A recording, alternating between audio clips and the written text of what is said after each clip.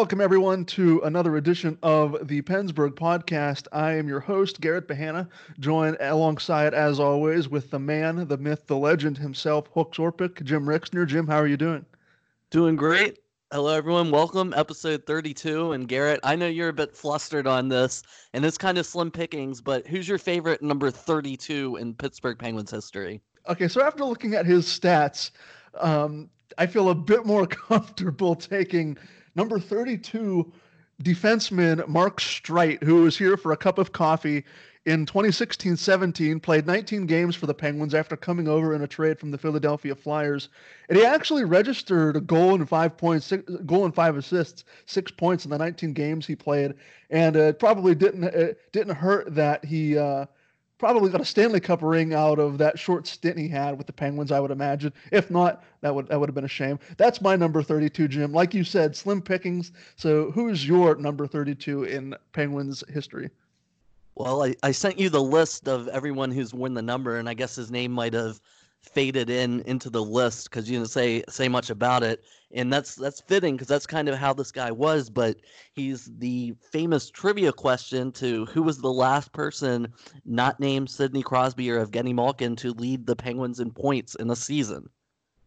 And the answer is the great Dick Tarnstrom, defenseman from the bad years of the Pens in the early 2000s, who led the Penguins in scoring. So that's kind of a trivia question, and I'll pick him as the best 32 of all time.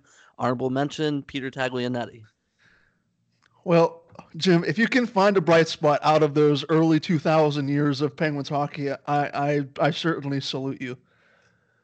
But we have a couple of games to talk about here as we get into the recap segment of the podcast. And I guess we'll start off with the game against the Boston Bruins on January 16th, a contest in which the Penguins went up to TD Garden in Boston and lost by a score of 4-1. Jim, looking at this game in sole context of what it was, I don't really think a 4-1 beatdown at the hands of the Bruins up in Boston. You know, historically, the last couple of years, the Penguins haven't been world beaters in Beantown against the Bruins.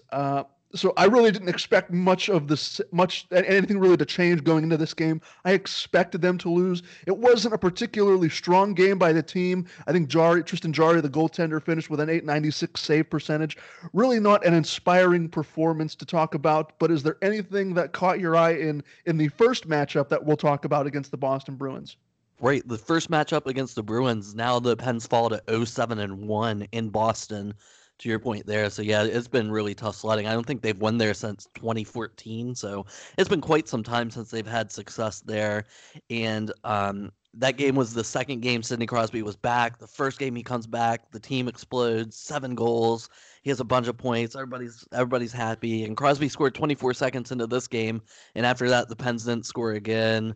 Yaroslav Halak was okay, but it kind of just felt like the team, I don't know if it was an emotional letdown after the big Crosby return, or probably more likely that you have to credit the Bruins, who are a good team that always seem to play the Pens really tough. So I'm sure they deserve some credit there too. But yeah, that was that. And then I guess we can switch over to the very next night, a road back-to-back, a 2-1 win in Detroit against the lowly Detroit Red Wings, who give up a lot of goals, but Jimmy Howard and company did really well. What stood out to you about the game on last Friday night with the Pens and Red Wings? I think Evgeny Malkin registering 2 points, 2 assists to his name. Brian Rust getting another goal in the goal column, and Sidney Crosby registering another goal. Jim, to your point, like you said, you know, the Red Wings are probably the worst team statistically in the NHL right now, and for the Penguins to muster 2 goals, only 2 goals, in what was an overtime victory. The Red Wings took the Penguins to overtime, no less. It was something that I did not expect. However, 2 points is 2 points. You'll take them wherever you can get them. So really, I don't know if it's an uncharacteristic performance. I guess I was just personally expecting a little bit more offense against one of the NHL's worst teams. What about you? No doubt. And I think in this kind of week of games that we're recapping, and a common theme is like it's just kind of a the dog days of January for the Pens. This game was their third game in 4 nights, their fourth game in 6 nights. So they've been on the road a lot. They're traveling a lot, and it's just kind of been a grind. And they look a little worn down, I think you could say, for the most part, other than maybe the next game we're about to talk about. But I just feel like, this is a team that was kind of in hold on mode to get to this long break that they're going to enjoy and to kind of regroup and recharge from there. And as you alluded to, the next game that we're going to talk about is another game against the Boston Bruins. This time, the Penguins hosting the Bruins at home in a matinee game on Sunday, January 19th, a game in which the Penguins won by a score of 4-3, but it was not without some drama as the Boston Bruins go up 3-0 in the first period. And by the end of the first period, it was 3-1 Bruins. And Jim, this game has really been magnified in recent days for what has transpired. A little bit of a storyline. Maybe this storyline means nothing in the grand scheme of things, and we'll probably all forget about it. But there was a point in time early in the game where the Penguins were down, and some Bronx cheers ringed out through PPG Paints Arena towards the goaltender who was starting, Matt Murray. And it became a little bit of an issue after the game. The Penguins were celebrating getting the big 4-3 win against these Bruins, who, like you said, are very tough to play against. And Sidney Crosby came out. He mentioned it to the media after the game. Evgeny Malkin came out. He mentioned it as well. I don't know if Matt Murray has come out publicly and commented on it, but the Bronx cheer storyline was something that really hung over this otherwise. I don't know. I don't know if I would call it a resounding victory, but after getting slaughtered up in Boston, it was nice to come home and get a 4-3 victory. Anything else that stands out to you in this game against the Bruins? Well, you touched on it a bit. The Bruins scored 2 goals in the first 2 minutes, 2 seconds. And then right after that happened, the next face-off at center ice after the goal, the Penguins won it back clean all the way to Murray. And that was the first time you kind of heard it and probably the loudest. And it seemed like it caught on a little that everyone, I mean, I can understand the fan frustration at that moment. You go all the way down into the arena. You pay a lot of money for your tickets. You probably get some lunch or something along the way. And the team came out flat. They started bad, and Matt Murray was kind of had to take the brunt of it. He was asked about it, and he said no comment, which is pretty much what he always says. But it was a typical game. Murray faced some adversity. He played really well, I think, which is also getting lost in the storm a little, that after those 2 goals were scored, the only goal he gave up, Jack Johnson smacked into his own net accidentally. So Murray made about 30 saves in a row after that or something like that. So in that context, I think it was good. And fans aren't patient, and you get emotional in that moment that you see a lot of goals going in. But this team especially, this has been their third game that they've had 3 goals worth of a comeback.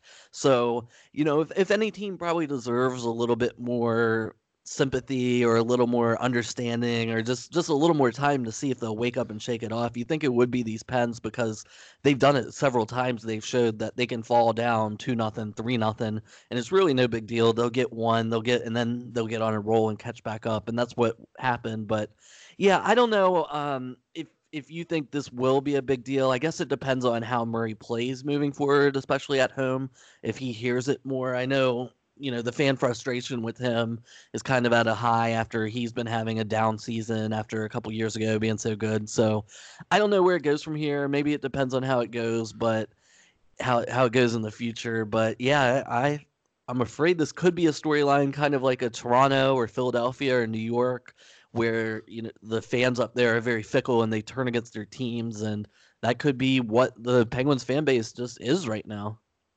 I really don't want to try and make this bigger than what it is. I think the problem I have with this is that, if you examine this season as a whole, what this team has done up until this point heading into the All-Star break, seeing that they've won 31 games in large part without Sidney Crosby and a whole host of other injuries. And, to your point, like you said, I don't think it should be thrown away that, fans who go to these games and pay, and like you said, maybe they make a day out of it, spend a decent chunk of money to go to this game and have lunch and whatever. Fans are paying customers, and on one end of the spectrum, yeah, they have a right to to cheer and do whatever they want as long as, it's within the confines of, the rules, and you're not, being a disturbance to those around you in the arena. But, like take a broader scope of what we've seen in this season, and a 2-minute stretch or an early game stretch where the first 2 goals go in rather quick succession. You're going to hop on the goaltender like that, snap of the finger, and I just personally don't understand it. And I know I've probably died on the Matt Murray heel more often than not, especially on this podcast. So it might just sound like another Matt Murray homer to those who have no issue with this, but I just think it was a little bit uncalled for, unwarranted, in my opinion, considering what the team has done to this point in the season. Yeah, I mean, it's tough to disagree with that, because, like, if anyone's earned some slack or deserves a bit of a chance to see what's going on, then yeah, I would think it's Murray and these Pens. But at the same time, like, I can understand the frustration, but I don't see how that's a good outlet to channel. If you're a fan and you're upset, if you're jeering basically your own team, how do you think that's going to help or affect the game? It's only going to be negative if it's anything at all. Exactly. So, I mean, it doesn't feel like a very productive use of energy or emotion, even though, it's an emotional thing. So sometimes it happens, and I guess I get that too. And the last game we have to recap before we move into our next segment is a game against the interstate bitter rivals, the Philadelphia Flyers. Jim, there really isn't a lot to say about this game, partly because the Penguins registered precisely 0 goals in what was a 3-0 shutout win for the Philadelphia Flyers. And I think the story of this game can basically be summed up as these Penguins are tired. And you alluded to it earlier when we were talking about the other games, how many games they played in X amount of nights. They really just didn't have it at all in this game. It was tied at 0 after the first period. You think, okay, well, could be worse. But the Flyers basically registering 2 goals in the second period to effectively put the nail in the coffin right then and there. And long story short, Jim, before I hand it off to you, I just think this team is tired. The All-Star break and their league-mandated bye week probably couldn't have come at a better time, considering the recent stretch of play that the team has been on. Most definitely. What kind of stands out to me the most, and you're right, there's not a lot to take out of this one. And over the course of an 82-game season, that happens. You're going to have a few that you just leave right there and move on. But I found it kind of interesting that Mike Sullivan was pretty upset with the team. Like, he wasn't taking fatigue as any kind of an excuse. And, you never expect a coach to be happy or let a team off a hook after they're bad like that. But he was talking about that there wasn't there was a lack of execution, a lack of attention to detail, no sense of urgency, stuff like that, which are talking points and all true. So I'm sure he's going to stew on it, and when they get back, remind them of that, since the very next game coming out of this break, the Flyers will come to PPG Paints Arena to play the Pens on next Friday. So, hey, at least maybe they can get that bad taste out of their mouths and get back to work and hopefully get the win the next time, and we'll just move forward. That we will. It'll be interesting to see what happens to the team, like you said, as they come out of the All-Star break and their bye week. This will be a little bit of a different episode of the podcast. We don't have many stories or current news bits to talk about. What we do have is a fantastic interview with NHL Network's EJ Radica, who has previously appeared on the podcast. We thank him for all his previous appearances he's made on the podcast as well. But we're going to take a quick break here on the Pennsburg podcast. When we return, I will put you straight into the fantastic interview we have with NHL Network's EJ Radic, so don't go anywhere. Hey, it's Kaylee Cuoco for Priceline. Ready to go to your happy place for a happy price? Well, why didn't you say so? Just download the Priceline app right now and save up to 60% on hotels. So whether it's Cousin Kevin's Kazoo Concert in Kansas City, go Kevin, or Becky's Bachelorette Bash in Bermuda, you never have to miss a trip ever again. So download the Priceline app today. Your savings are waiting. Go to your happy place for a happy price. Go to your happy price, Priceline. Joining us now on this episode of the Pennsburg podcast is NHL Network senior reporter EJ Radek. Reminder, you can watch EJ Radek live on site from St. Louis throughout NHL Network's All-Star Weekend coverage beginning this Thursday at 6 p.m. Eastern Time. Visit NHLnetwork.com for your local channel listings. EJ, we're at the All-Star break and looking at where the Penguins are and the rest of the Metropolitan Division is. Washington is number one, and the Penguins, despite a lot of injuries, are in second place. Columbus has been stronger than expected, and New Jersey may be a bit disappointing. What has been your biggest surprise, or maybe what stands out to you the most so far about team performance in the Metropolitan Division? Well, I think that Columbus's run of late has probably been the thing that has stood out the most over the last, I would say, 6 or 8 weeks. They have really kind of found their way. I mean, most people wrote off the Blue Jackets after having Bobrovsky defect to Florida and Duchesne go to Nashville and, different players leave their organization. Panarin make the move to the Rangers. So a lot of people thought that Columbus would really fall back this year. And at the start of the season, it seemed that was going to be the case, but they've really turned it on of late. Even when Jonas Korpisalo, who had been playing well, got hurt and was out of the lineup, Elvis Merzlikins has come in and been just outstanding for the Jackets after really struggling at the start of the year. So for me, I guess the Columbus Blue Jackets' success and the run they've been on lately to be the most surprising. And certainly I would add that the Penguins, the way they have played and gotten through all these injuries, has been really outstanding as well. Mike Sullivan and that group has done a great job. And speaking of the Penguins on the injury front, Sidney Crosby is now back, and unfortunately for Jake Guentzel, he is probably out for the rest of the year. Do you have any hunch or do you have any sort of thoughts on what you expect Jim Rutherford to do in terms of the trade deadline? And maybe in a broader scope, who are some names you think who will be available come trade deadline time? Well, I mean, Jimmy is the guy that wants to win. He knows that the window for this team is now with Crosby and Malkin still at, really very productive players into their early 30s now. So I'm sure he's going to do everything he can to help his roster. Losing Guentzel is a big blow. There's no question about that. He's a terrific goal scorer. He's been a proven playoff player. And, there's no two ways around it. It's been a real loss for the Penguins. What I think, Jimmy will try to do is if there's a chance to add, someone that can come in and help him score some extra goals and be that secondary scoring, I'm sure that, he'll look into that area. I mean, a guy that I've always felt would have been a good fit for the Pittsburgh Penguins is J.G. Pageau of the Ottawa Senators. He had a great start to the season. The goal production has kind of slowed down, but you don't really expect that from a player like that. Right shot centerman. Has played well in big games, can play in all three zones, and, is someone that could be a helpful player. So he's an unrestricted free agent. I don't know if the Senators are going to be able to sign him, if they're going to want to move him, but that's someone I've always felt would be a good addition for the Penguins. But, we'll sort out the teams that that are going to be the buyers and the sellers. There's probably fewer sellers with a lot of teams thinking that they have a chance to make it. So, I think once we see that process occur over the next couple of weeks, we'll have a better idea of who might be there.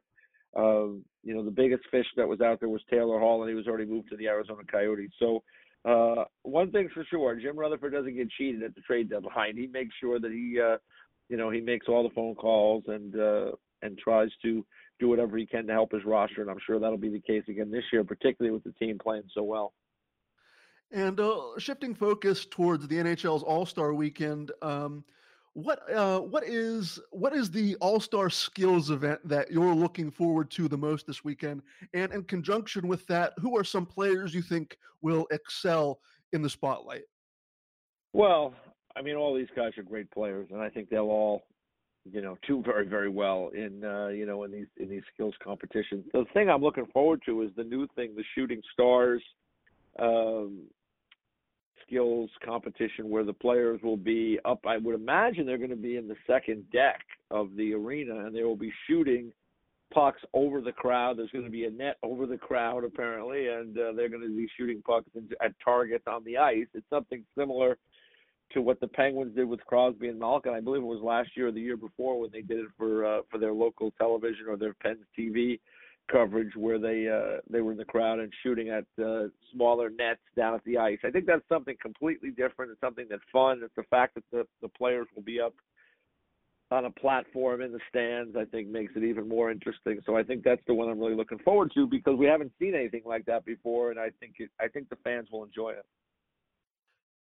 At the season's unofficial midway point, who do you think are the strongest or maybe best positioned teams to make deep playoff runs?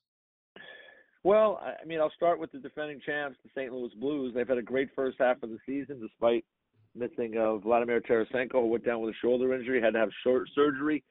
He is apparently back on the ice now, starting his on-ice rehabilitation. It's going to be a while, but the good news is that that process is continuing.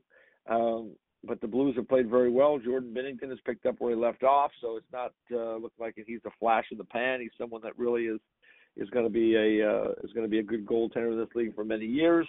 They're really still strong on defense. They've got a little cap room now, LTI space with that injury to Tarasenko. Maybe they go out and get somebody at the deadline. Let's say a Chris Kreider, someone like that from the Rangers might be a really good fit with the Blues. They're already a big, strong team. Add a little speed and extra size to their group if they were to make a deal of that nature. So I think they're positioned really well. The Washington Capitals have had a really good start to the season. They seem, again, big, strong team, two good goaltenders. The circumstance with Braden Holtby's contract is going to play out over the rest of the year. It looks like he's an unrestricted free agent at the end of the year, and he'll likely be moving somewhere else. But for now, he'd like to play well and continue to up his value. And young Sergei Samsonov has played really well when called upon. He was a former first-round draft pick and somebody the Caps see as probably the heir apparent to Holtby. So I think, those two teams right off the top are positioned well. The Boston Bruins had a really good start to things. They've kind of cooled off of late. The Tampa Bay Lightning have been really kind of scorching over the last 6 or 8 weeks and moved right back into the mix in the Atlantic Division race for that top spot. So, those are some of the teams that come to mind right away for sure that I think are positioned to have success in the postseason. You brought up a few goaltender names there at the end of the point you were making, and it sparked me to start thinking about I don't think it's a goaltender controversy here in Pittsburgh, but I think a lot of the fans here in Pittsburgh maybe aren't still entirely sold on Matt Murray's play, and certainly his play of late, certainly slumping earlier in the season. And it seems like he's picked up his play heading into the All-Star weekend and the Penguins bye week, whereas Tristan Jarry has seemingly been shot out of a cannon to start the season, and he's sort of slumped a little bit heading into this bye week, taking the loss last night, I believe, in against the Flyers. But looking at this goaltender tandem between Matt Murray and Tristan Jarry, number one, do you think Tristan Jarry is the real deal? Do you foresee a point in time where Tristan Jarry, this isn't just a flash in the pan, a sort of prolonged hot streak? Do you think Tristan Jarry can maintain this level of play for hopefully an extended NHL career? And on the flip side, for Matt Murray, if Jarry continues to play at this incredibly high pace, is there a possibility that Matt Murray could find regular playing time somewhere else?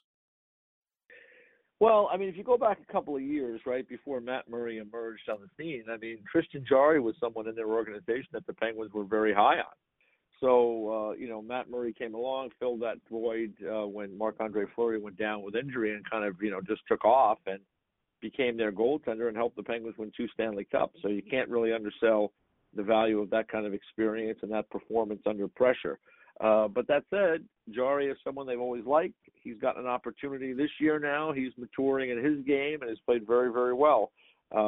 This is sports, it's a winning business, and it's a little bit of a what have you done for me lately business as well. And, Mike Sullivan is looking to win games there. And Jarry got an opportunity this year, and when he played well, he got more opportunity. And when Matt Murray struggled, Jarry got even a little bit more opportunity. So right now, I think they're comfortable with either guy. They've had a great history with Murray. They've got to feel comfortable that if they need him to be their guy in big spot in the postseason, that he can do it. and I think they're coming to realize that they're pretty comfortable with Tristan Jarry too. So it seems like a lot of the teams in this league are going more to a kind of 1A and 1B circumstance with their goaltenders. You see it in Boston with Tuukka Rask and Jaro Halak, and Dallas with Ben Bishop and Anton Khudobin, and those teams have been pretty successful this year, kind of rotating those guys and giving the starter, Rask and or Bishop, more rest and try to limit their number of games in the regular season. So I think it's a good situation for the Penguins to be in, and it'll be a decision that Mike Sullivan will make on a night-to-night basis. But Jarry has been playing well, and he's certainly earned his opportunity. And you know what? Down the road, as you mentioned, if Jarry continues to play this well, we have an expansion circumstance coming up. You have to protect. You're only allowed to protect one guy. In Pittsburgh, they're very familiar with that. They've gone through that before with Marc-Andre Fleury. So I think for the fans there, the good news or the news really is they've seen this movie play out before, and it's hard to know how it's going to end up. But as they say, they're trying to win games, and whoever Mike Sullivan feels is going to give them the best chance is going to get that opportunity to play. Once again, you can watch E.J. Radick live on site from St. Louis throughout NHL Network's All-Star Weekend coverage beginning this Thursday at 6 p.m. Eastern Time. Reminder, visit NHLnetwork.com for your local channel listings. EJ, I really appreciate you taking the time out of your day to come join us on the Pennsburg podcast. Really appreciate you coming on and giving some of your insight, like I said, at the season's midway point in the season. And thank you again. Hopefully we can meet up again and chat sometime soon. All right, anytime. Thanks a lot. Thank you. Again, that was NHL Network's E.J. Radick. Again, our thanks go out to E.J. for lending his time and insight, expertise into what looks to be a very fun and exciting NHL All-Star Weekend. Switching gears now, Jim, we're heading into our mailbag segment for those listening and those interested, first-time listeners, long-time listeners who have never participated in the mailbag before. You can do so by following our Pennsburg Podcast Twitter account at PennsburgPod. Every Tuesday, I'll send out a tweet asking for your participation and your questions for our mailbag segment. No question is off limits. We love getting any and all type of interaction from all of our listeners. Jim, like always, you get first crack at this week's mailbag, and I think we had this person last week, and I'm still not sure how to pronounce their Twitter username, so I'm just going to say Shiger or something. Shiger. Okay, we'll go with that. We have seen Chris Letang play with Brian Dumoulin, John Marino, and Jack Johnson. In recent games, head coach Mike Sullivan has mixed up the first and third pairings, but he seems reluctant to try and play Letang with Marcus Pettersson. Why do you think this is? That's a good observation, and you're right about that, because even in the last game against the Flyers, they were playing Ricola with Letang and Jack Johnson with Chad Ruhwedel a little, but they left it alone. I don't think it's because they want to pair Pettersson with John Marino, because it took them a long time to kind of get to that pairing. They seem to avoid that for a while too, but they've also avoided Pettersson with Letang. My sense would be they don't want Pettersson to play with Letang because of the competition level. Letang plays with usually the Crosby line or the first line against the other team's first line. And I don't know why really they're shielding Marcus Pettersson from that competition, but they clearly have been. So I don't know if the coaching staff just wants him to play either in a second or third pair role for right now and just let him keep growing, because it seems like Pettersson's been around for a while, but his total NHL games played isn't really that high, and it's almost all of it has come as a Penguin in the past season or season and a half that he's been here. I guess really just the past 13 months. So I would keep that in mind, that he's still pretty young and inexperienced and has some ways to grow. And hopefully, I guess that the Pettersson and Marino pair, that should be a really good second pair for years to come, you would think. So hopefully that's where they end up anyways. All right, our next question comes to us from John WT III, or I guess 111. One or the other. And John writes, 71 and 87 played a shift or two together last night. I'm curious to see what those offensive and defensive numbers look like. Well, to your question, thanks to Jim for helping me hook me up with these additional stats of this particular line. The Sidney Crosby, Evgeny Malkin, Brian Rust line played 5 minutes 52 seconds worth of ice time in the game against the Philadelphia Flyers, registering a Corsi together of 67% and an expected goals percentage of 94%.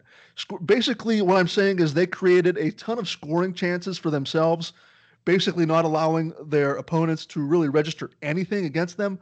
To those who follow advanced metrics, even to those who don't follow advanced metrics, this line basically dominated and whenever they were on the ice, which is always a good thing. But it's interesting because historically, Crosby, I don't recall, especially in Mike Sullivan's tenure, Jim, that he's often put Crosby and Malkin together. I remember it was something that Dan Bilesma used to do quite a bit, to varying degrees of success, if I recall. But I always wondered why, if the team was in a hole like they were against the Flyers, that they wouldn't put the two best players on the line together to see what kind of offense they could create. And it just seems like it was a case of bad luck for this trio, who really, in the short sample size, 6 minutes of ice time isn't really a whole lot to go on, but in the short sample size, really seeming like it worked well together. I don't know if it's going to be a thing moving forward, but it was encouraging nonetheless, wouldn't you say? Definitely. And just thinking about it further is that the Flyers were kind of sitting back last night, as we saw in the second and third period, especially once they got up a couple of goals. And I think they kind of sensed too that the Pens didn't have their best shot and their top energy. So they seem content to just try to choke the middle of the ice and take it away and keep the Pens to the outside but allow shots. So I'm not sure if that's why the stats look good for them, if there's some score effects involved there. But yeah, I agree. For whatever reason, Sullivan really hasn't used Crosby and Malkin together at even strength a lot, just here and there every once in a while, ever so rarely. So that was a reason why it was so interesting that early in that game he put them together and basically left them together, which he doesn't usually do. And I think that was a sign that Sullivan knew as well, like, if I need a goal, and it's going to have to come from these guys because the rest of the roster just doesn't seem to have it right now. Sammy Bagel Jr. is back for you, Jim, a longtime question asker. With Justin Schultz, with Schultzy back, he isn't back just yet, so we'll see if he does come back after the All-Star break. But with Justin Schultz presumably coming back, what do you think the defensive lines will be looking like? So I guess no without Dumoulin then, too? Or? We'll go for the sake of this question. Future. yes, because presumably Justin Schultz is, I would say, judging by what he's been doing at practice, I think he's probably closer, but I'm no doctor. Yeah. I mean, Dumoulin as of now isn't even back that far, so. But yeah, Schultz very well could and should be back for the next game they play. And I would think the conventional wisdom is just slot him in exactly where Chad Ruhwedel is right now on the third pair with Juuso Riikola. Like I kind of mentioned earlier, I like what I've seen from Pettersson and John Marino, and then the first pair, Jack Johnson, Chris Letang, not really a fit or a match, but Justin Schultz doesn't factor into that because we kind of saw Chris Letang playing with a right-handed partner with John Marino, didn't pay off. So I think you got to just grit your teeth there and deal with Jack Johnson and Chris Letang, who, I mean, they'll get through things, I guess, sometimes, or sometimes not, but if they do or don't, that's up to them. So I would just put Schultz in for Chad Ruhwedel on the third pair, see how that goes, and hopefully Dumoulin's back soon anyways, and then from there, then it gets interesting. Do you put Schultz with Jack Johnson, which traditionally hasn't done well, but when they've been together, it's been in a first pair role against a lot of hard competition, so maybe it'd be easier if they're like a second or third pair? Or do you put Schultz back with Marcus Pettersson, who they tried earlier in this year, and that didn't really work so well either? So what do you think, I guess, to steal this question and mold it into our own, what do you think, Garrett, about the long-term future of Schultz as far as who his partner might end up being? I really like what you said there, and you alluded to it earlier too. The pairing of Marcus Pettersson, John Marino. If I was Mike Sullivan, I probably wouldn't mess with that. I think I remember reading something. Marcus Pettersson really hasn't had a stable partner in his tenure in Pittsburgh, and I think he's found that in John Marino. Pairing Schultz with Juuso Riikola on the third pair, I think is the best option for the foreseeable future, maybe even long term, because when Dumoulin does get healthy, Chris Letang and Brian Dumoulin, that's been the number one go-to pairing for the last couple of years. You're not going to mess with that. Assuming that Pedersen and Marino continue to develop this bond that they have with one another, I wouldn't personally mess with that. Having Ricola bounce off of Schultz would be something that I would be really open to experimenting with. And obviously that leaves the odd man out being Jack Johnson. If they do go on to healthy scratch Jack Johnson, which I'm still quite apprehensive, I'm not buying that they will. I think he would still probably find his way into the lineup somehow. Maybe going back to, like you said, the Johnson Schultz pairing that really hasn't had that much success. That could also be another possibility too. All right, yeah, we'll have to see. And another defense question comes to us from Bra Moment, who says, with the emergence of Marino, Addison being ready the year after next at the latest, and several cheap young buy low right-handed defensemen available, is there any way to make sense of Schultz re-signing here and the cap hit he'll get? Minding this has been a really horrible year for him. Yeah, the last couple of years really haven't really gone Justin Schultz's way, playing only 29 games last season, being limited to 27 games currently this season with 8 points in those 27 games played. I think we've talked about this on previous episodes of the podcast.